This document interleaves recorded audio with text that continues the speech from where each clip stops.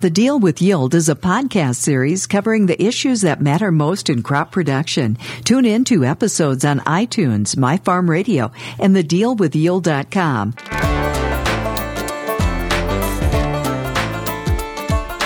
Welcome back to The Deal with Yield with our two hosts, Kyle Weiner, Winfield United Master Agronomy Advisor, and Joel Whipperfirth, Winfield United Ag Technology Applications Lead. Before farmers start planting for the 2017 season, what can we learn from last year's data that might help? Well, I think this year Winfield United's data looks a lot like trying to help growers make key decisions. And with commodity prices the way they are, the difference between the red and the black might be as little as $15 per acre. And so there's some key learnings out of the answer plots this year that growers that are engaged in this can really take home to their farm and try to add a degree of predictability around some of the hybrids that they've maybe never planted on their farm, how those hybrids might respond in different environments, as well as utilizing some of the technology tools in there to aid in those predictive decisions that you've got to make. So, Kyle, what are some of the decisions that we're trying to help farmers with this year? I think first and foremost, you got to look at genetics. The advancements in genetics have been over years. Depending on the year you look, it's been between 4 and 7 bushels with new products that are coming to market. And trying to figure out where those genetics work, how they work, what kind of trait package that goes on them. That's all in that decision-making process, and that's where we're at right now. And moving forward, trying to achieve the 300 bushel average yield that they're predicting. Yeah, I think the genetic diversity, you always talk about there are no silver bullet hybrids. Something might do really well on your farm, but you still got to divide that out and make sure that you've got those on the right acres, but you don't get too much of one product in your lineup. Kyle, what sort of diversity do you see? How many hybrids does your average farmer plant? I think somewhere between 5 and 9, depending on the amount of acres that you have. Obviously, you got 5 varieties and you go across 8,000 acres. That's not in the best interest unless you have 2 soil types. Or 3 soil types. I think the biggest thing is to look at your variety and figure out your management style. Are you going to push the population, not push the population? Are you going to manage nitrogen on it? You're not going to manage nitrogen on it. Those are the key things. Every customer is different on what they want to do and what they want to achieve. And I think the varieties are picked specifically for the management style on the farm. As you look at the answer plot data, what were some of the trends that you saw last year in yield alone? In the corn, they was really deceiving, and I was pretty dead wrong when I went out and I collected the ears and I did the counts of the kernels. And I think what we had in our space up here in the upper Midwest is the kernel depth is what I didn't have part in my calculation. I counted the kernels, and I didn't have to take off my shoe. And I just didn't see the depth of the kernels and the weight. But as a whole, through Minnesota, parts of North and South Dakota, and down in Iowa and Wisconsin, our yields were 5% or better than what they were in 2015. And there was parts in Nebraska and parts of Illinois and Indiana that were 5% less. So I think it kind of varied across the United States on where it was. And don't get me wrong, we had a great crop. Great crop. Stuff that I've never seen before on yields come across in the monitors. I just didn't see it coming as high as it was. Yeah, visiting with some of those producers and retailers out in Ohio and Indiana, they really had a wet spring, and that doesn't set you off right. So, the 2 months that tend to really have a big impact in our growing environment are April and August. And if it's wet in April and dry in August, you're going to have a big chance of being a little under average. Man, there was some really good soybean yields this year across whole fields. Decreased white mold pressure. In Iowa, we saw a big surgence of sudden death syndrome, and then there was some awkward stuff in the south that popped up from an eye spot standpoint, some new fungal diseases coming in down there. What sort of soybean yields did you see? As a whole, we achieved goals across the nation that were much higher than we had anticipated from the year before. And I didn't know if that could be replicated. We were well over 5% higher in 2016. I think products like Elevo and other products out there for SDS, I think, are helping. You can see a definite line on demos and other things out there where you put the seed treatment on there and it doesn't affect the soybean. It's like unprotected.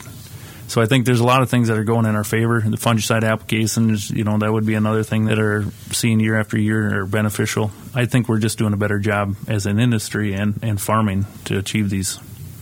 What did we see from a response to population last year, and compare that over the last couple of years and what you thought the average response to population was? So in 2015 on corn, there was an 8.2 bushel advantage to driving a little bit of population. And from 2016, we had a 10.2. And a lot of that has to do with how we managed it also and mineralization that we had in the soil. If we had more than adequate amount of water. And I've never in my career seen water like we have the last 2 years in my space. And parts of it, we were 10 to 15 inches more than normal. And that has 100% responsive on the amount of bushels that we pull off those fields too. And maybe some of that whining about the rain you don't get is paying off. I figured it was the tears running down my face that helped with the water. That could be. Stimulating the clouds is evaporation. So, along with the right population, the right genetics, and genetics have this soil type interaction. What do you see out of the advantage of the answer plots showing this response to soil type on hybrids that you maybe haven't tried on your farm? I think a big thing on the response to soil type is how does the hybrid react to multiple soil types and stresses that are in that field. And using a tool like the R7 to write a variable script on backing down the populations or driving them, we're just doing a better job as planting. The big thing in going back to this population thing, you only got one time to do it right. You go out there and you rush through it and you don't get the population, you can't go back and fix that. So taking your time, running through your planter, putting it up on stand units and making sure that it's calibrated ready to go when the weather and the soil types are above 50, and take your time to do it. We need to relax as agronomy staff and farmers out there just to take our time and do it right, because you can't put it back in the bag and redo it the next week. You got one shot. Any surprises with new technology? Yeah, I think some of the comfort levels with some of the nitrogen advisors came along last year, where we were implementing those on farms and being able to see some of the fields that were running short on nitrogen and actually go out and do something about that, being able to side dress those. So from a technology standpoint, identifying nitrogen deficiencies is one thing, but being able to show that split applications of nitrogen have real yield impacts, I think that was one of the surprises for me last year, that there were some really big differences. I know, Kyle, you've got some answer plot data on split applications. What did we see? So looking at just the base rate and then split applying it, we actually picked up a 5.5 bushel advantage just splitting up your nitrogen application. And I think that has a lot to do with the amount of moisture that we had and then getting the nitrogen down when the plant needs it. As we find with these newer genetics, they're using nitrogen later than they've ever have before. And so beyond that, we took it to the next level and we looked at applying through the Y-drop system in that V9, V10 stage, and we actually picked up another just about 2 bushel advantage up over top of just a side dress at V4, V5. So I think that goes to show a lot of learning what we didn't know. Yeah, it seems that putting your nitrogen down all in one spot up front puts you at risk. And I think about it, one of the things I'm learning about as we go along here is some of our yield goals, especially in regions of the country that don't get consistent rainfall. Some of our yield goals in some of the plain states might be 100 bushel corn, might be 70 bushel corn. And all of a sudden, those folks get a little bit more rain, and their yield goal changes from a 100 bushel yield goal to a 200 bushel yield goal based on how the snowpack cleared in the wintertime and how much extra spring rain they got. And so all of a sudden, your yield goal goes way up based on that, and being able to apply a little bit in the fall for what you think you're going to get, and then knowing more about the crop in season. But one of the things that, in particular, some of our ag technology specialists pointed out this year is after they looked at the nitrogen model, they also had to look at that hybrid's response to nitrogen score and know that, a model maybe told you that you were 10 pounds to the good, where you were going to be in good shape on nitrogen. But then you had to remind that seller or that grower that that's also a hybrid that really is responsive to nitrogen management, and maybe an extra 20, 30 pounds might be needing to be included on that. So, or even the likelihood that it's a hybrid that has a low response. I think this nitrogen timing piece, we can't put it all down in one spot and expect that it pans out at the end of the year. We can really use some of the predictability of the answer plot data followed by some of the technology tools for measuring that. I think a lot of it is, like you said, Joel, is looking at a model, time, temperature, moisture, and amount of rainfall, and how it percolates down through the soil, whether it goes up in the air with denitrification or if it leaches down through. split applying and making sure that process is when the nitrogen is there when the plant needs it. And that's pretty neat when we have a model. Now, are the models 100% right or wrong? I wouldn't go out to say that they're all 100% accurate, but they are a model, and it's something that we can scorecard ourselves on. And then tissue sample, or we can come out and do pre-sidedress nitrate samples to help bring validity to these models. And then we can also go out there in the fall and do stock nitrate. So we can see where they end up, how that in the basal nitrates were the same as or different than what the models say. The thing we always like to think about is cost of inputs per bushel or optimizing inputs per bushel. And there's a lot of attention out there on sustainability. And it's always interesting in this game for chasing yield, the most sustainable bushels are the last ones that we produced because those are the ones that took the fewest inputs to produce. So one of the things that was interesting this year is looking at fungicide response by state. And some of the states that we typically see a pretty high response to fungicide in corn, or we see those states apply a lot of fungicide, didn't have the same results that they usually do. But then there was some new states, Wisconsin, Michigan, Missouri, and Indiana, where there was anywhere from a 19 to 31 bushel average yield response to fungicide out there. So certainly this is all a genetics by environment game. And fungicide, whether they had high rates of disease infestations, really had an impact on some of those states. I think the other thing we need to think about, too, on the hybrids that we're selecting, in those spaces, you get to that 110 to 115-day market down there. Some of them might not respond. Maybe they're good, healthy plants for gosses and leaf diseases. So that might be something that's masking a little bit on that data. But I think it's a great message out there for the 4 states that had a big response that we normally don't see. What did you see? Anything on soybeans on fungicide, Joel?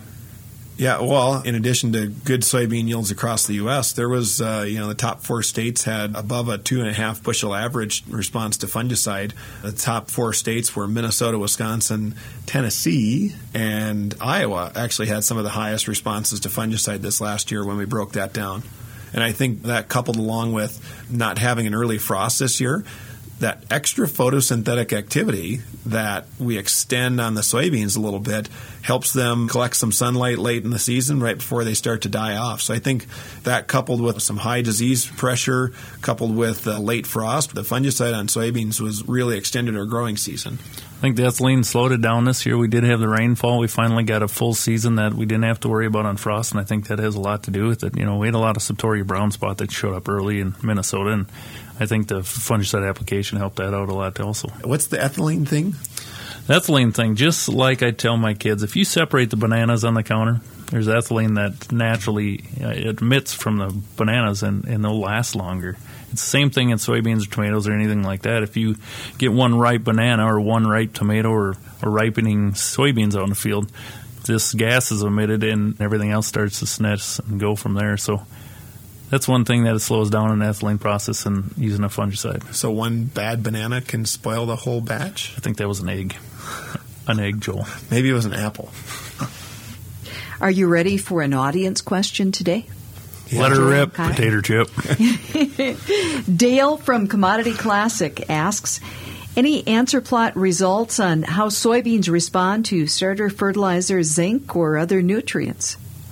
So soybean response to starter. I want to be really careful with everybody listening to this because soybeans are extremely salt sensitive.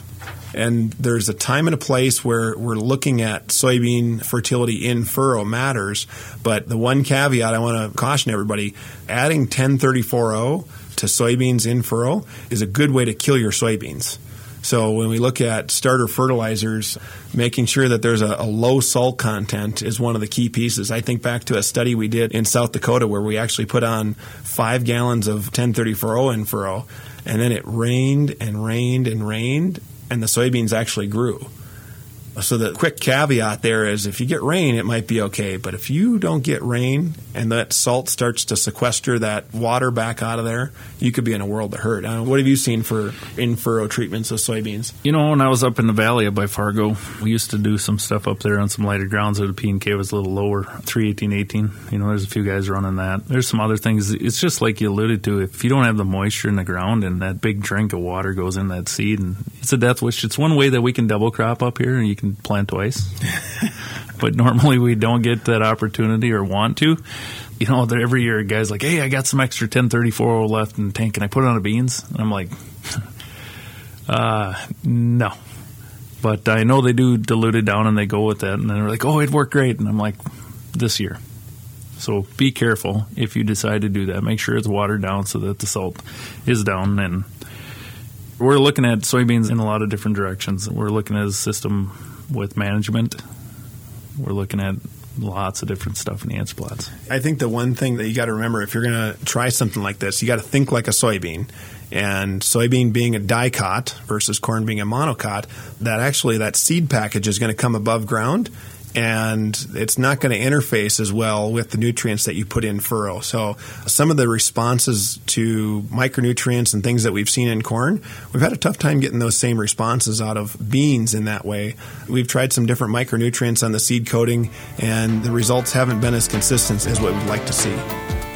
You've been listening to The Deal with Yield with our host, Kyle Reiner, Winfield United Master Agronomy Advisor, and Joel Whipperfirth, Winfield United Ag Technology Applications Lead. For additional episodes of The Deal with Yield, visit iTunes, My Farm Radio, and thedealwithyield.com.